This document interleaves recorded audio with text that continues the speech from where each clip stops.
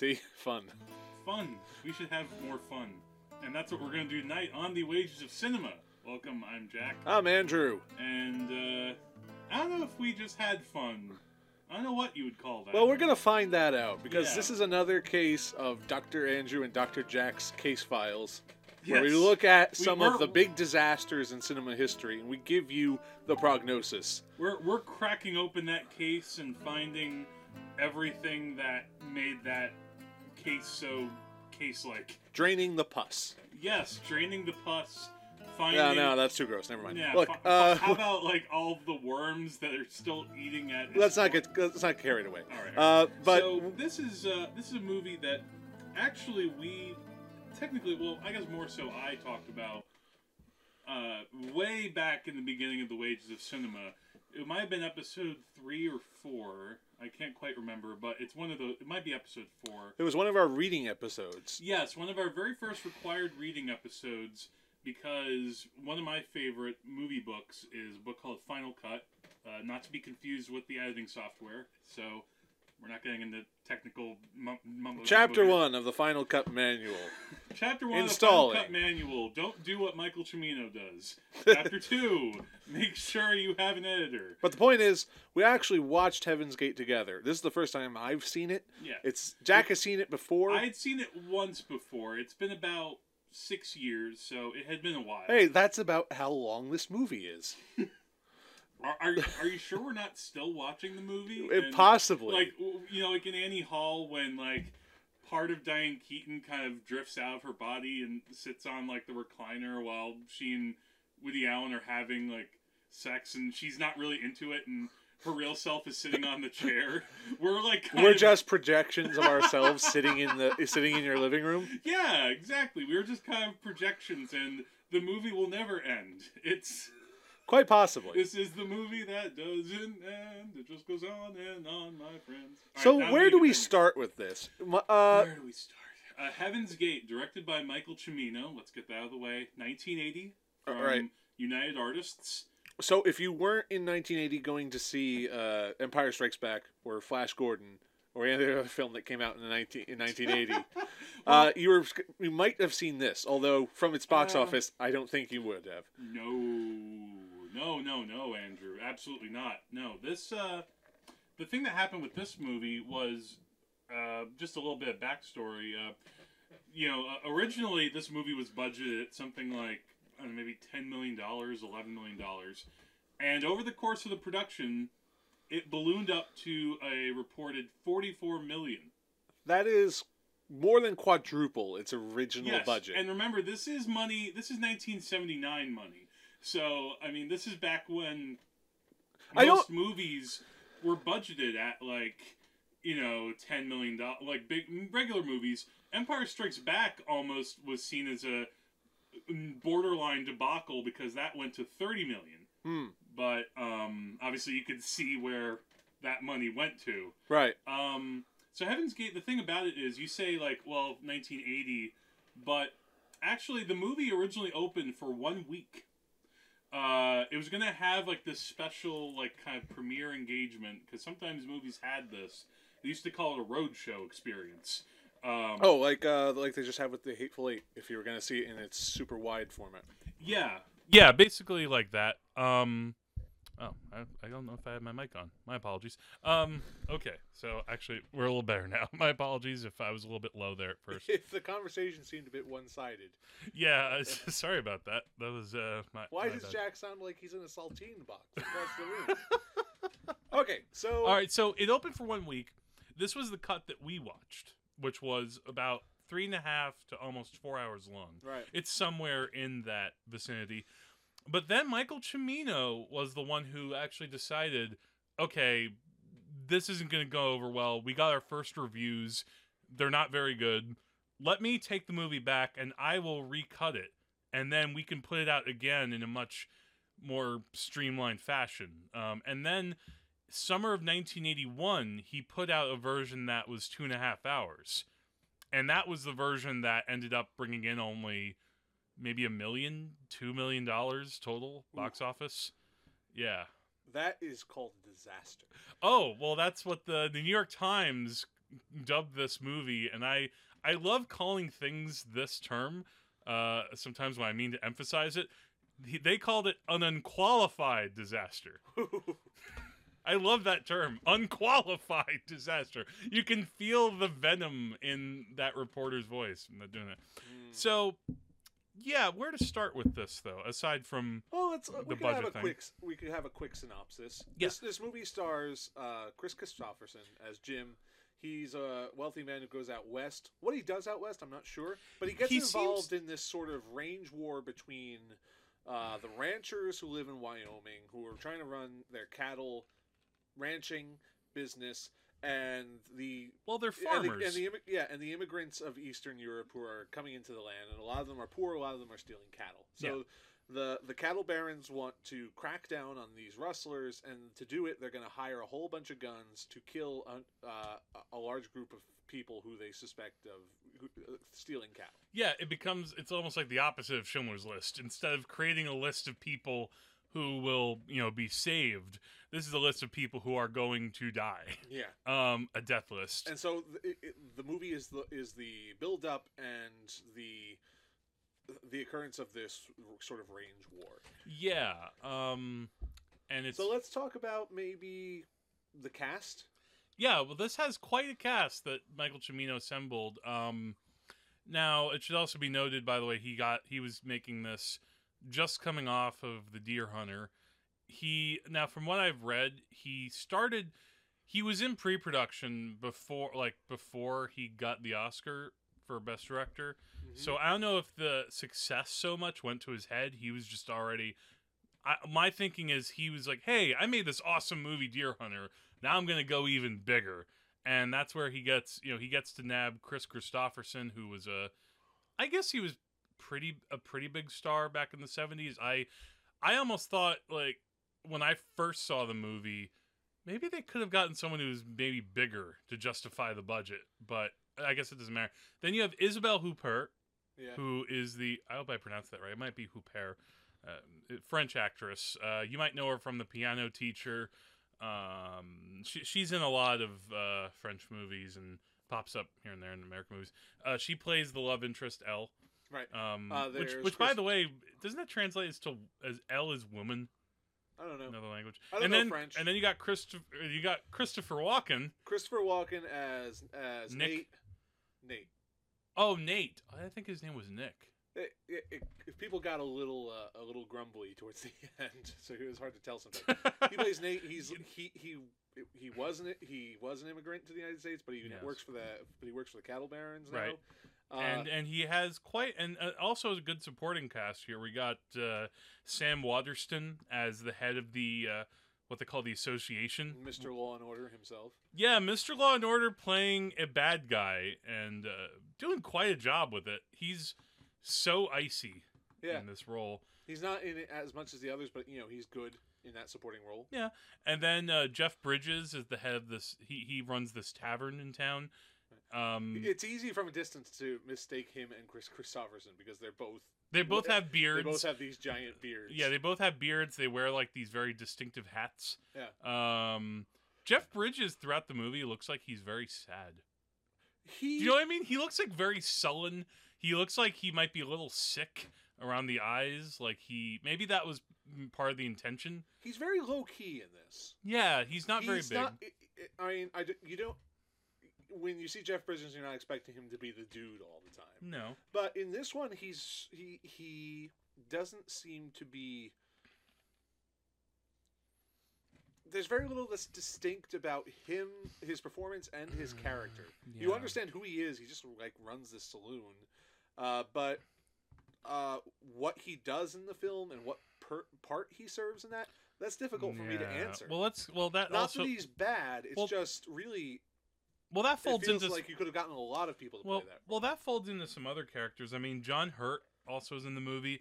He has maybe a little bit more of a backstory only because he shows up in the opening prologue of the movie, which is almost like its own short film. Almost. But we'll talk about the merits of that prologue. Yeah. He plays somebody who's also in the association, and knows the Averill character, Right. Jim Averill. He and Chris Christopherson are friends. And then there are other people Brad sprinkled Dourif's about in here. there. Brad Dourif is in there. He's like one of the foreigners, I guess. Yeah. Oh, and who did you spot? Well, John Quinn. No, Terry Quinn. Terry O'Quinn is in it. Mickey Rourke. Mickey Rourke, yeah. Mickey Rourke is in it. Handsome Mickey Rourke, by the way. Well, that's Mickey Rourke was he became a star for a reason. Women were like all over that for a while, and then he decided I don't like drugs. Well, no, I don't like my face, so let me box too. Oh, that too. So drugs and boxing don't really go well together. I mean, I'm sure there are other actors who maybe I've missed. I actually spotted a guy who I mentioned to you when we were watching it that one of the gunmen in the association has this goatee, and he looks very distinctive to me because he pops up as one of the main characters in Day of the Dead. Yeah. And he's this guy who his whole thing in Day of the Dead is he just repeatedly says Jesus, Mary, and Joseph, and he's the cliched Irishman who's constantly drinking. He was great in this film. He had to hold the gun and ride a train. There you go. Good job. Yeah, good job there, guy. I can't really think of too many other notable that's all I can cast think members. of too. I mean, but hey, what pretty solid cast. Yeah. So this is obviously Cimino's scope here is all right. Let's take this story, which is supposedly based on true events. Now I know you hadn't really heard about this before. It's based on this thing that actually happened called the Johnson County Wars. You could look it up. It's what happened though is, and they go into this a little bit in the book Final Cut. This thing did happen. There was a dispute over land and some territory with these immigrants coming into areas in Wyoming. But from what I've read also, this veers a lot from the actual history. Like, it takes some liberties, to say the least. Like, it was like, because when you watch this movie, something that occurred to me seeing it, there's almost like this tone of conspiracy in a way that, like, it's not, you wonder, like, hey, how are you allowed to kill all these people, like 125 people? And Sam Washington Comics explains, well, it goes up to the governor, and also it's approved by the president. Yeah. Why does the president care about this? All right, you can understand that people would take the law into their own hands in the West because it's not the best organized or most lawful territory in the United States. But it seems like there's a lot of collusion between different people in order to make this happen. Yeah, now whether or not that's possible is pretty much, I think, irrelevant to the plot of this I guess film. the idea is to just make it completely lawless. Like, this association doesn't answer to anybody. They're basically a giant armed militia. Thank you, Second Amendment. Sorry, I just had to point that out. But the thing is that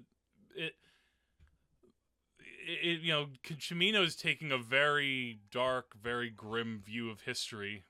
And maybe some of it rightfully so, the fact that America has, throughout its history, been hostile to immigrants. But it almost feels like he's pushing it so far in a way. I didn't see that as moving too far or too dark. I think it's basically just part of the setup. I mean, something has to make this happen. And from the beginning, from the first act, we know that this is going to occur.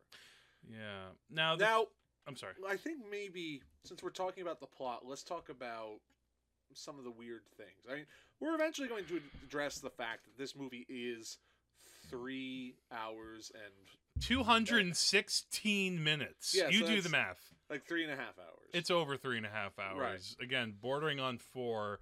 Now I don't know. I feel like Cimino actually restored the movie since then, maybe added 1 or 2 minutes, but it's not drastically different from the version we saw. Right. He might have just changed some things with the colors, but the thing about seeing this movie again, it's a 3.5 hour movie, and really it focuses mostly on 3 characters. Yes. You have Jim, you have Elle, and then you have Nate. Yeah.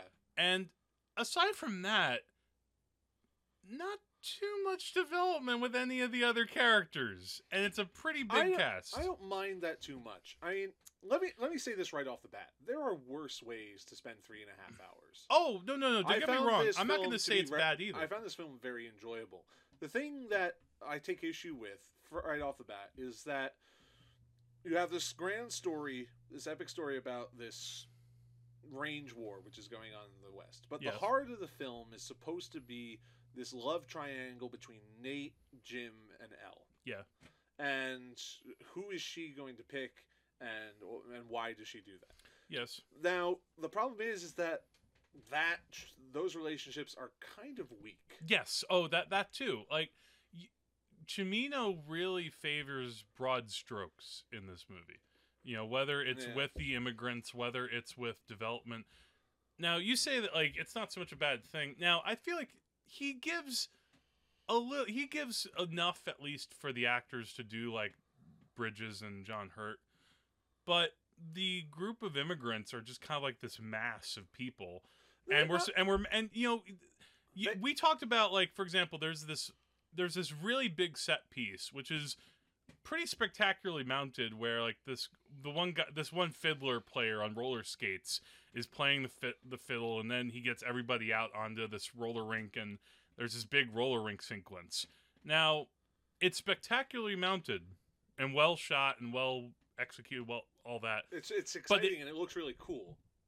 But does it do anything to the story? It does not advance the plot. No, and you could have had this moment to maybe give us at least just one or two of the immigrants to latch onto. Like, even Brad Dourif doesn't really become a character until, like, the second half of the movie. Yeah, that's when the plot finally gives him something to do.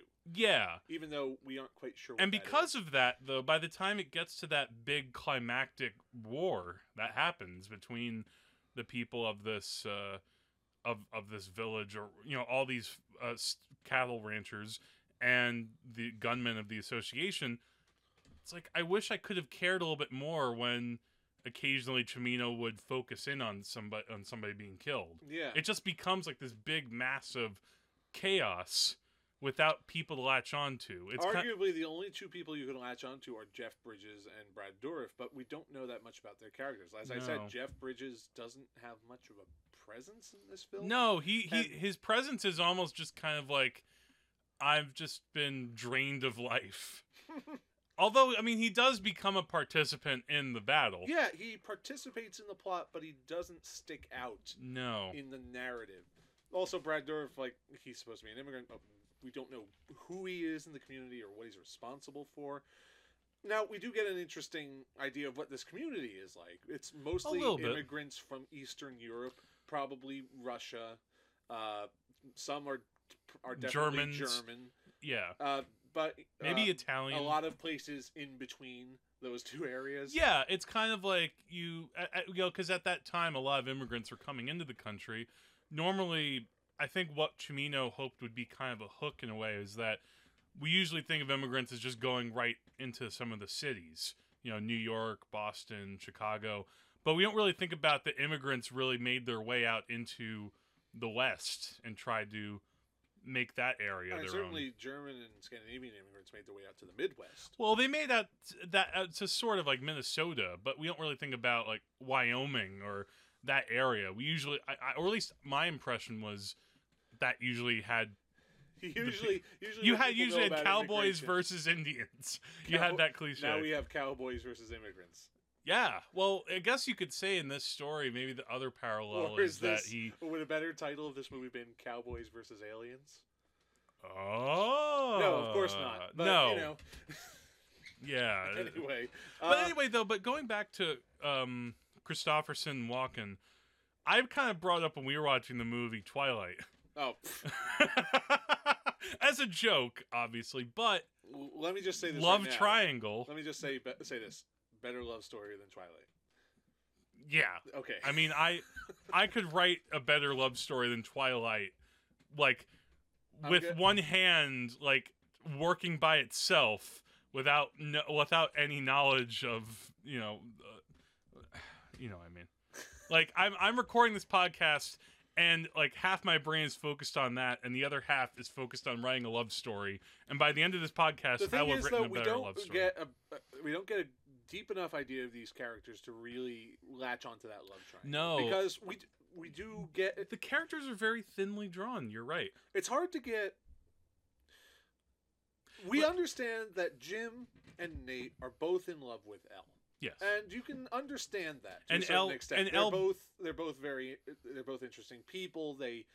Elle is this very beautiful woman who also has this personality, but we don't get much of what their relationship is to each other. Yeah, and that you sense that they're rivals, but you don't know what shape that rivalry takes. Yeah, and her excuse, or I don't know if you could call it an excuse, but at first she appears to just be with Avril. Jim.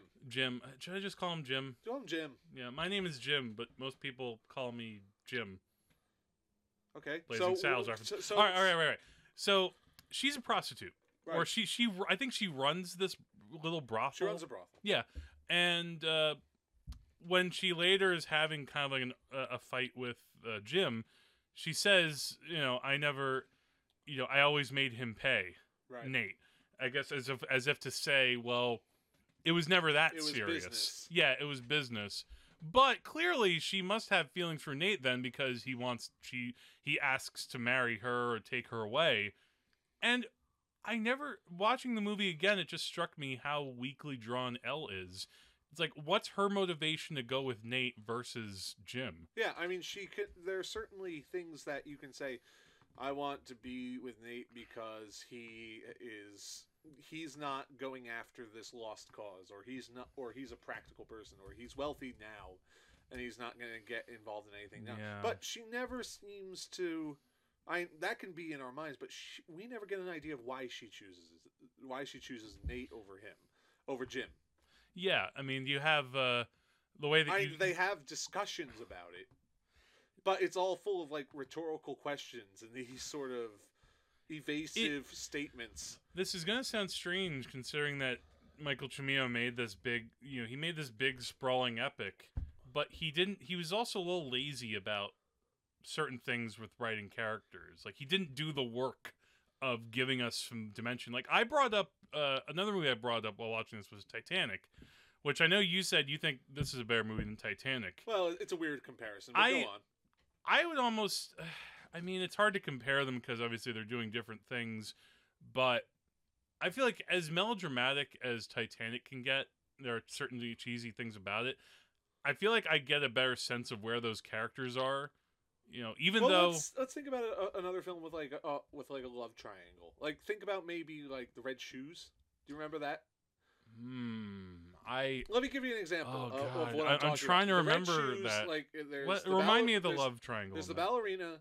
There's her like writer / composer boyfriend, and then there's like the ballet director, and they all have relationships to each other. Like, both men are working on the ballet together. They're both in love with the woman, and if she goes with the director, she'll be able to be in ballet, and he'll keep her in the company, and he'll want her around. And if she goes with the other guy, she'll be with the guy she really likes, but she'll be blackballed from the ballet, basically. Yeah. So, you understand what their motivations are, and what they want, and what happens if one of them chooses the other. But you don't get that sense in Heaven's Gate, because we don't understand what the advantages of choosing Jim or Nate are. It's a little oblique. It's placed into like, how do we see their relation? How we see Jim and Elle's relationship here? They frolic about kind of half naked, which is cool, great, okay. But I think that Cimino thought that, well, we can get by with just the bare minimum, and that will be fine. But yeah, this is supposed to be the heart of the movie, but yeah, there's not much heart to it. What he also tries to do, which I also don't think quite worked, is that he tries to give moments. He stretches out a lot of moments between characters. There's this one scene where, like, it's between Nate and Elle, And I think it's when he first takes her to his place, maybe, or it might be something like that. And he's like clearing the table for her. Do you know what I'm talking about? And this scene goes on for like 5 minutes. And they don't And they're speak. not saying anything. They're just having like awkward little like awkward smiles to each other. Like, what is this supposed to do? Have your characters talk to each other. Give us something. Yeah. Like, you can't just have characters look at each other. Now, if this was a book, then at least maybe you could have some sort of inner monologue. Or you could have inner monologue. You could put more in here. Yeah. Like, so I think Cimino's thought was, okay, I'm making this big, epic, sprawling novel of a movie. Okay, then you gotta give us more to work with here, buddy. Like, now granted, the other side is that he could have made it more, it might have become more maudlin, so maybe that's why he wanted to try to tamper down that. It could have been like a Gone with the Wind. Well, whatever his motivations could have been, they don't excuse the fact, the flaws that are present in the real thing. Yeah, and a lot of it, and then I also don't know Jim and Nate, what their relationship to each other is. Right, that's what I mentioned. Well, not just like we were talking about. They clearly disagree about something, but it's never quite explained what the difference is. Well, also, they're on the opposite side of this range war, potentially, but there's never anything deeper than that. There are lots of people who are on opposite sides of this range war. Why are these two special? You need, Cimino needed to give just a little bit more exposition. That's why I said, in a strange way, he's a little bit lazy with parts of the script. Like, for example, we only find out maybe in like a throwaway line why Jim is not in the association. Like, he's been apparently blackballed. Like, he shows up to their meeting where like the association decides to go with this death list idea, and Sam Larson's guys, we're going ahead with the death list. Yeah. We're finally doing it. See, imagine if they had that tone. Like, because in the scene in that movie, they're all just like, we have to do this. They're taking over our land. Like, it's very grim. But the way that you're doing it, it's more like a scene out Blazing Saddles. Yes. Well, there's a new Sheriff Rockridge. Who wants to kill him? But here's the interesting thing. I agree with you that Cimino... Did he write this? Yeah. Okay. He's lazy with the characters. But the part where he clearly does all of his work is with... the filmmaking. The visuals with... Oh, sure. With... You can feel like you're there. I don't know exactly how to talk about this, but let me just talk about the thing that struck me the most. The production design? Yes, but it's especially apparent in the beginning when Jim gets off that train and steps on into the city, because that city is gorgeous. Oh yeah, it's a full set on location in front of this big vista, and there are all these awesome looking life-size buildings. Yeah. And what's also great about that is Jim's walking through the street just to go to the store, and there's so much noise around him because the city is so crowded. Like, there are wagons heading by, there are horses going by, people are talking. It's just this constant roar. It kind of makes it hard to hear what people are saying. It makes it claustrophobic. It's a little claustrophobic, but it's not that sort of claustrophobic, the sort of stuffy, closed-in claustrophobic. It's this constant Well, it's all this action. Noise. Yeah. Like, there's moments where characters are talking to each other, like, Jim goes in to buy some guns or something, and he has some kind of interaction with a character or punches out somebody outside, and it was hard to hear them. Yeah. And I had the volume up pretty high, but it's like, do I need to put on subtitles for this? But I didn't mind that because no. I really got what he was doing.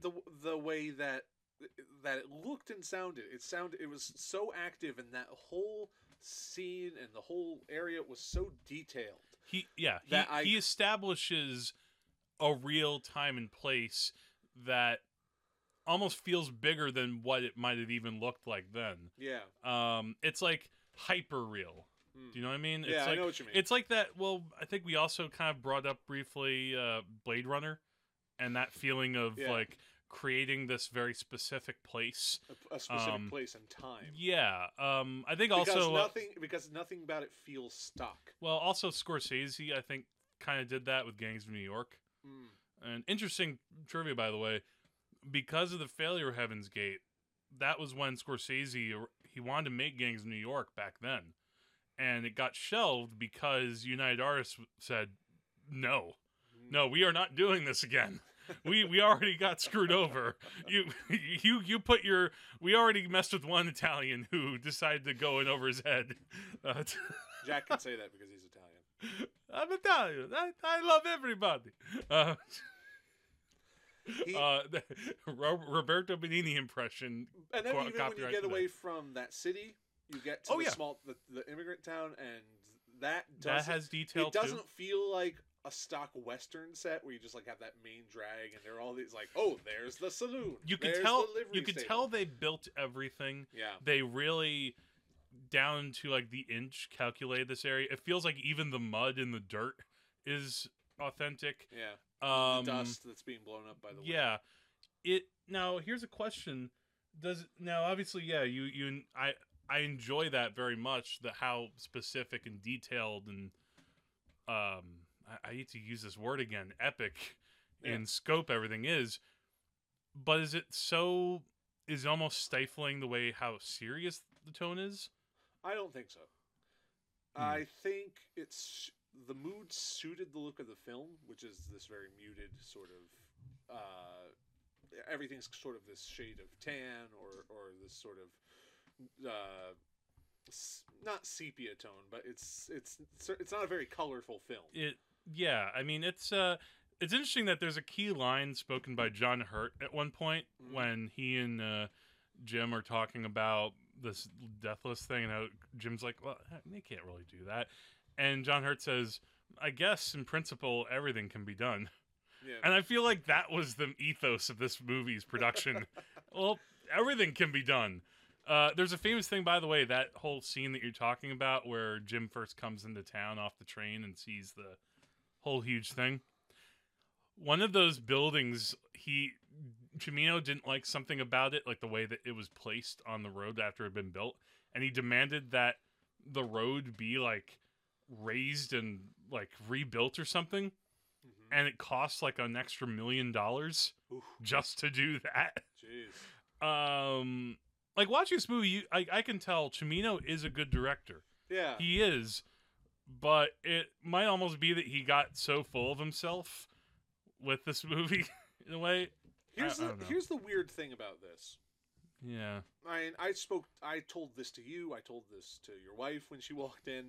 I said, this is a good movie. No, I agree. It is good overall. Yes.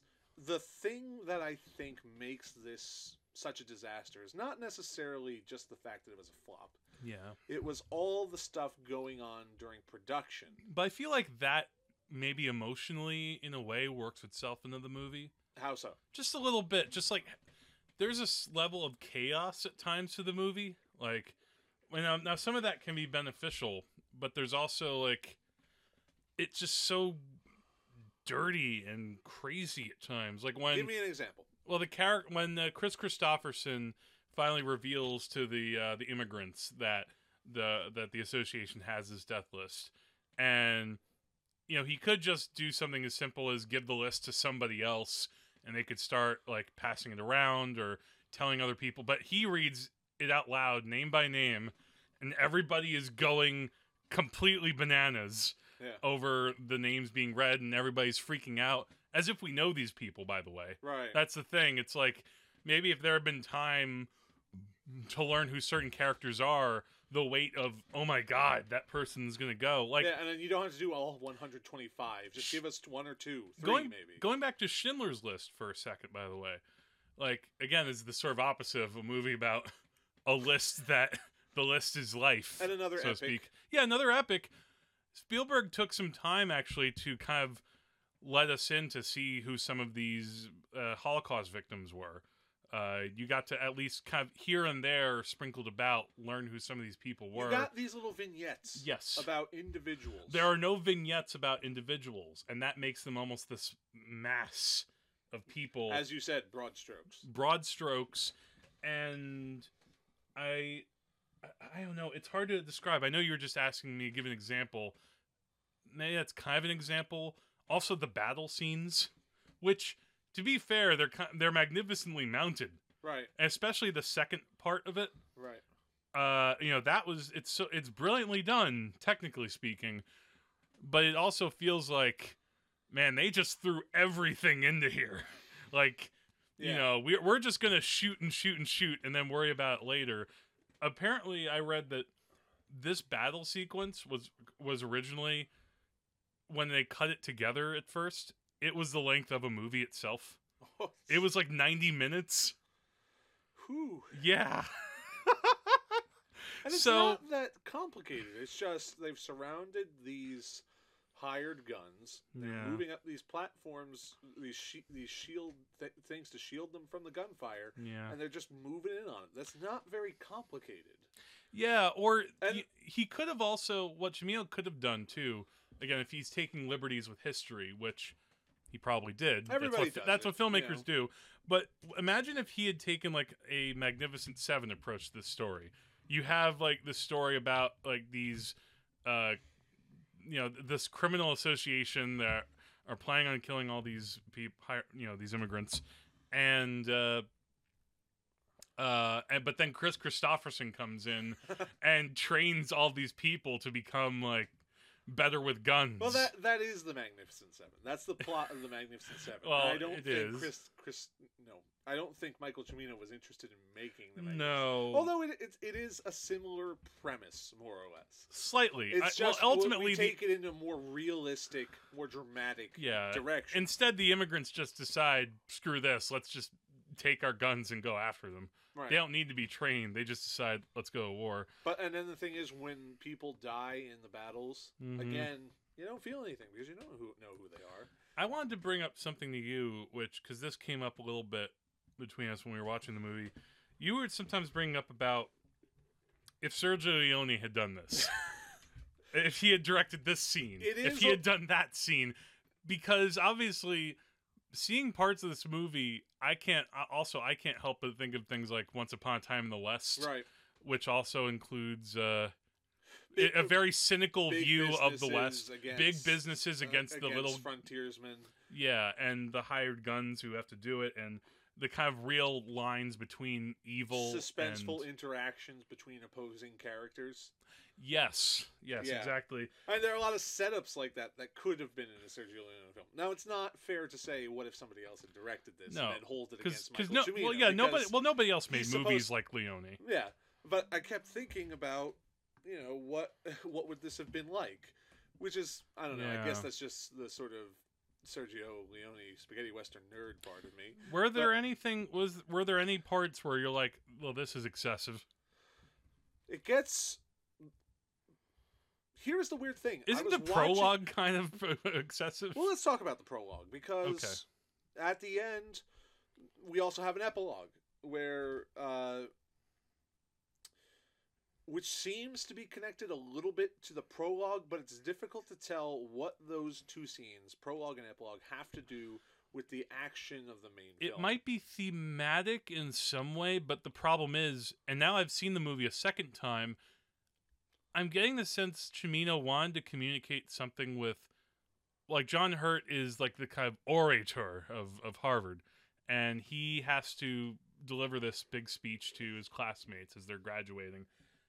And I'm guessing his speech was meant to signify some thematic things about how to live your life and what to do with it, and how to do it morally. Maybe Joseph Cotton, he's in this. Joseph Cotton has a little bit. That's He's the first essence of his appearance. It said, how does the educated mind interact with this? How do cultured people interact with uncultured people? Which you can read in the film as being the relationship between the wealthy cattle barons and these immigrants. Yeah, and I mean, if there had been more focus on his speech, because when he's trying to give this speech, you're getting like almost horseplay between the students or something. That makes a little more sense now that you mention it, because his speech is trying to make this point about how do you, Harvard graduates, interact with the other people in your world.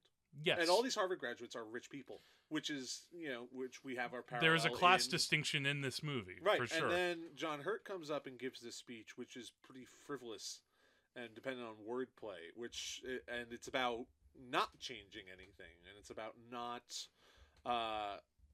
he doesn't have any serious message to convey, and he actually says that in the speech. I don't want to make some sort of grand point, and I think maybe that has to.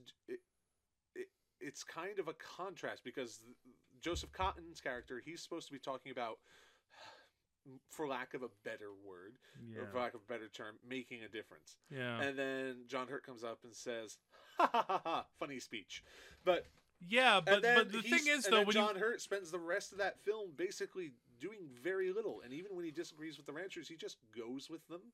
His character doesn't do much. He's kind of given up. He's given up. He's a drunkard. Even by the beginning of the film, he's just sighing and shrugging and lamenting his life. And I guess that Cimino maybe thought he was supposed to be kind of like the comic relief of this movie. It makes a little more sense now that you bring it up.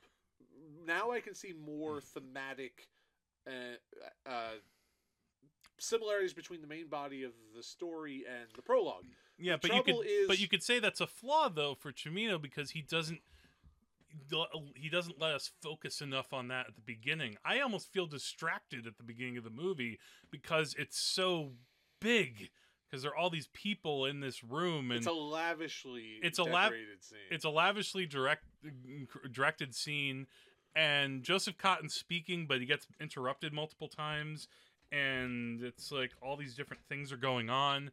So unless you have like super laser-like focus, right, you may not get that meaning. And anyway, which is a little bit of the point, but again, it does get lost. Maybe part of what you're also saying with Leone.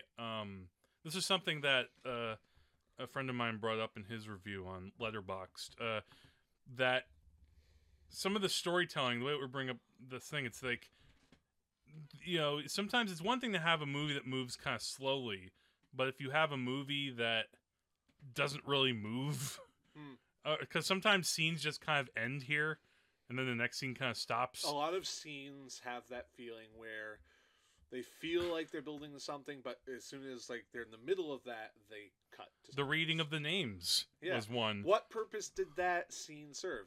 Again, it's meant to show that that now the townspeople know that that now they know the iceberg hit the ship and the ship is sinking. To give it a metaphor.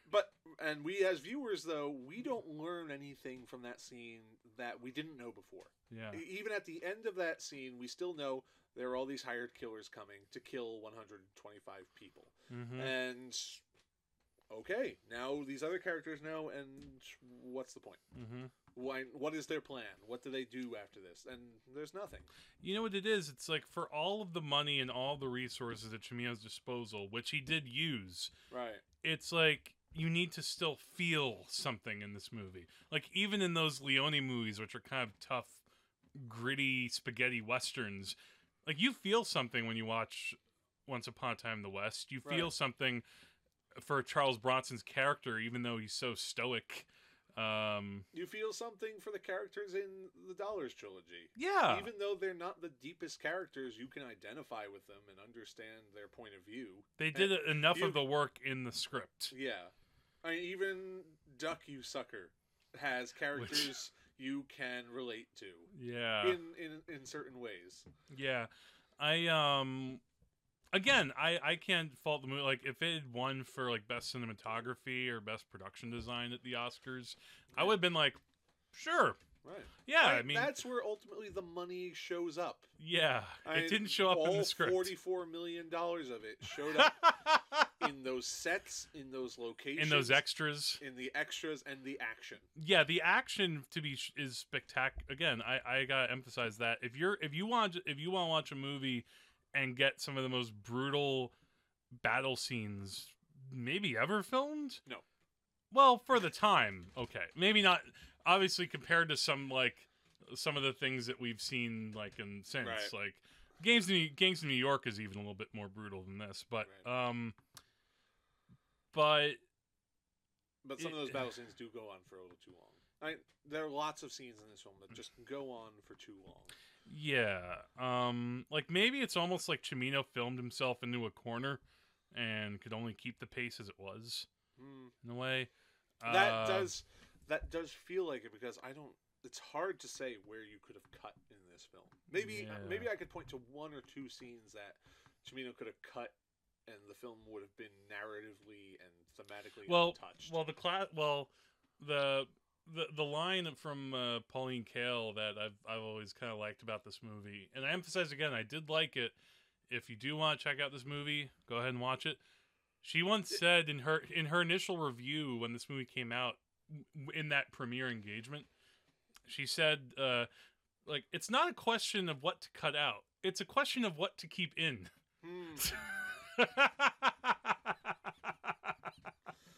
Like, you know, is it enough to have, like, a slow little dance between Elle and Jim and, like, that empty roller rink? Like, it's beautiful, but what does it mean? Man. I mean, even the roller skating scene doesn't advance the plot, but it's kind of worth keeping It's in cool. there because it looks cool. Oh, of course it looks cool. I mean, in a film like this, you have to have something to keep your attention. Yeah. It, a couple little notes. By the way, there was the ASPCA. Mm-hmm. You know what they are? The Society for Protection of Cats. Yeah, cats. And America. Yeah.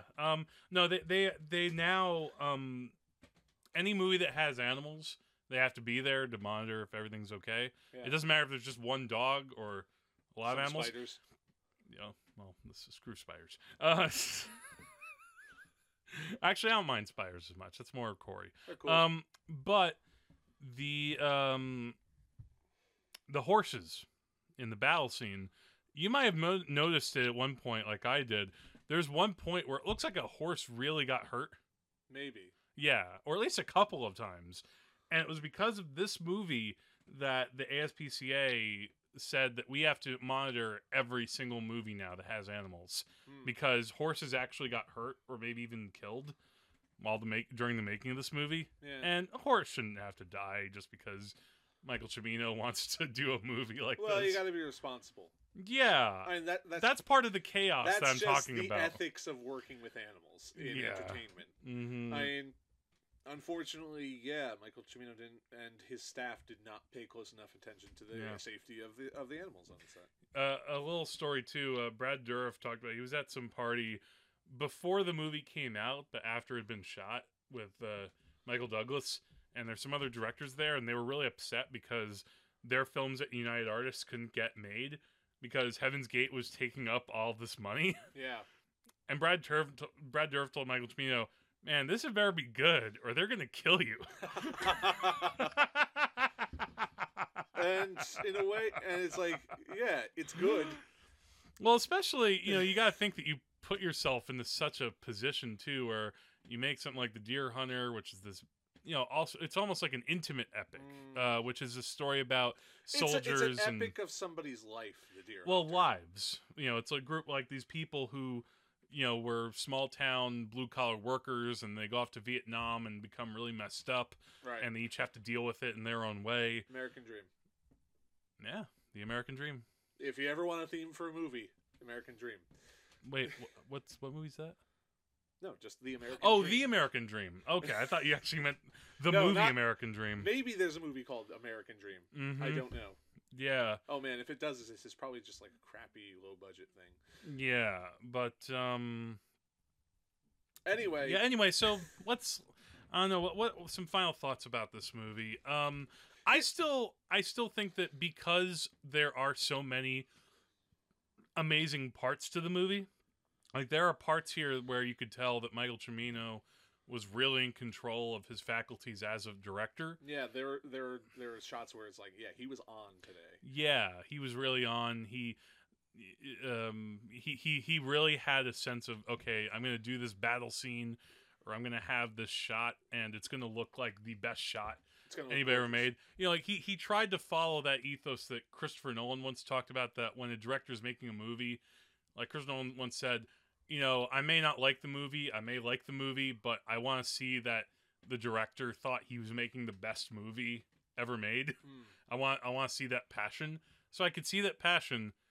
I just don't see all the good storytelling that would make me want to revisit this, like a Godfather, or like Once Upon a Time in America, or one of these big epic movies that have a lot of characters and themes, but you know, it's tough to do a movie like this. Here's the thing that I'm going to do my final thoughts. Here's Sure. the thing that I think really does Heaven's Gate in. It's got the story. The story and the characters, which are and the elements of it, which are supposed to make us care about these people in these stories, are absent. Yeah. And that is a killing blow when you have a movie this long.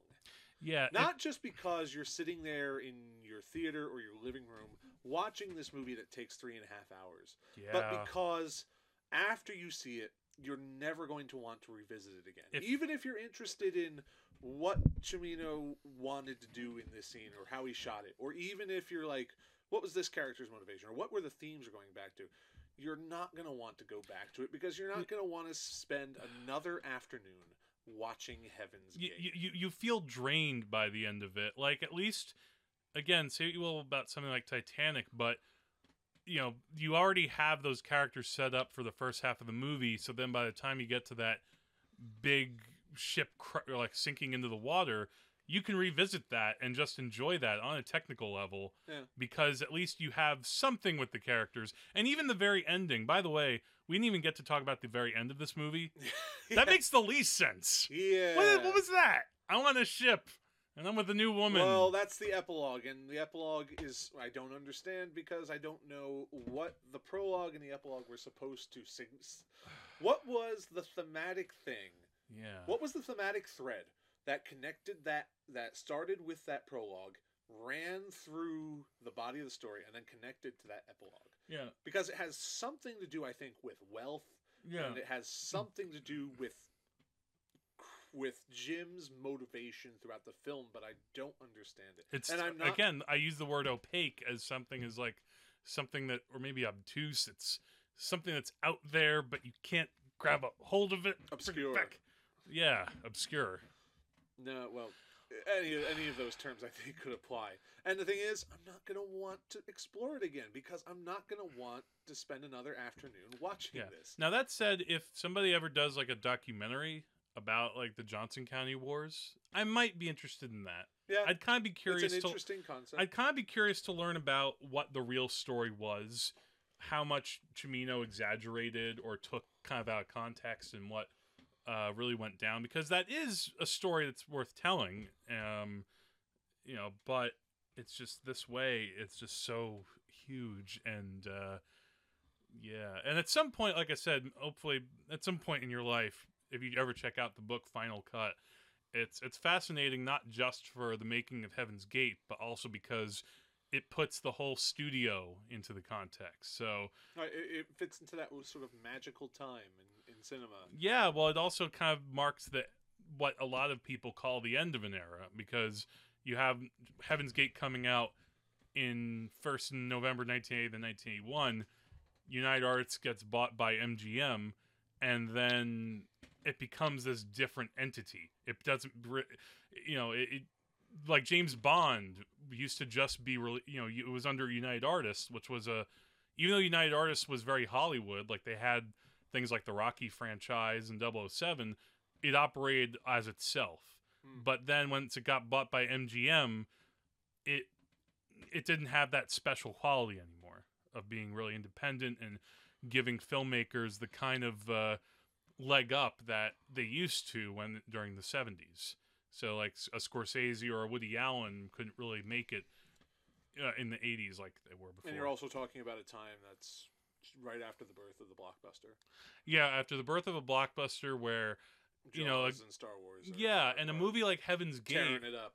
A movie like Heaven's Gate, I mean, even if the movie had not gone over budget somehow magically, it still would have lost money. Yeah. That's the really sad thing. Yeah, I mean, now again, maybe you could have boosted it by having somebody else. Like I think they had Jane Fonda in mind originally for the female lead. But, maybe. Who knows? Oh, by the way, I should mention I like Christopher Walken a lot in the movie. Yeah, he's cool. Yeah, he really plays this movie well, and I liked Isabelle Huppert a little bit better than I did the first time I saw it. The first time I saw the movie, I thought she was really miscast. and I thought she was really cold and didn't read her lines well. This time I felt she worked a little better. Okay. So if you have any thoughts about Heaven's Gate, if you've seen it, if you can explain anything about what the hell that ending is. Let me say one more thing. Oh, sorry. This is worth seeing once. Yeah, I'd agree. Yeah. So even if you're afraid, cinematically, this is not the disaster that it's made out to be. Everything around it is a disaster. But seeing it, if you've got an afternoon to spare, it's really interesting. It'll engage you. It will not necessarily be great as a story, but still, it's something that you should consider seeing. Yeah, and again, not just because of its reputation, though, because it is a decent film. It's a piece of film history, and it's a Western that it's not unwatchable. There are again, it is too long. Yes. I think we can agree on that.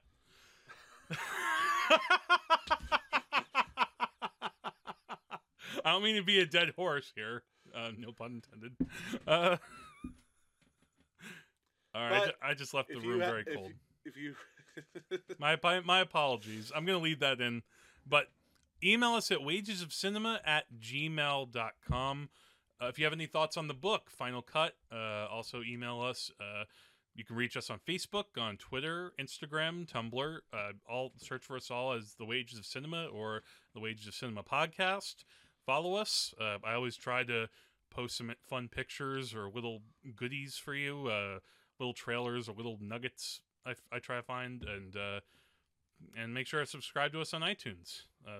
We like to see you there. All right. And so, on behalf of The Wages of Cinema, I'm Andrew. I'm Jack. And The Wages of Cinema is death. It's also the death of the blockbuster. Good night. Good night.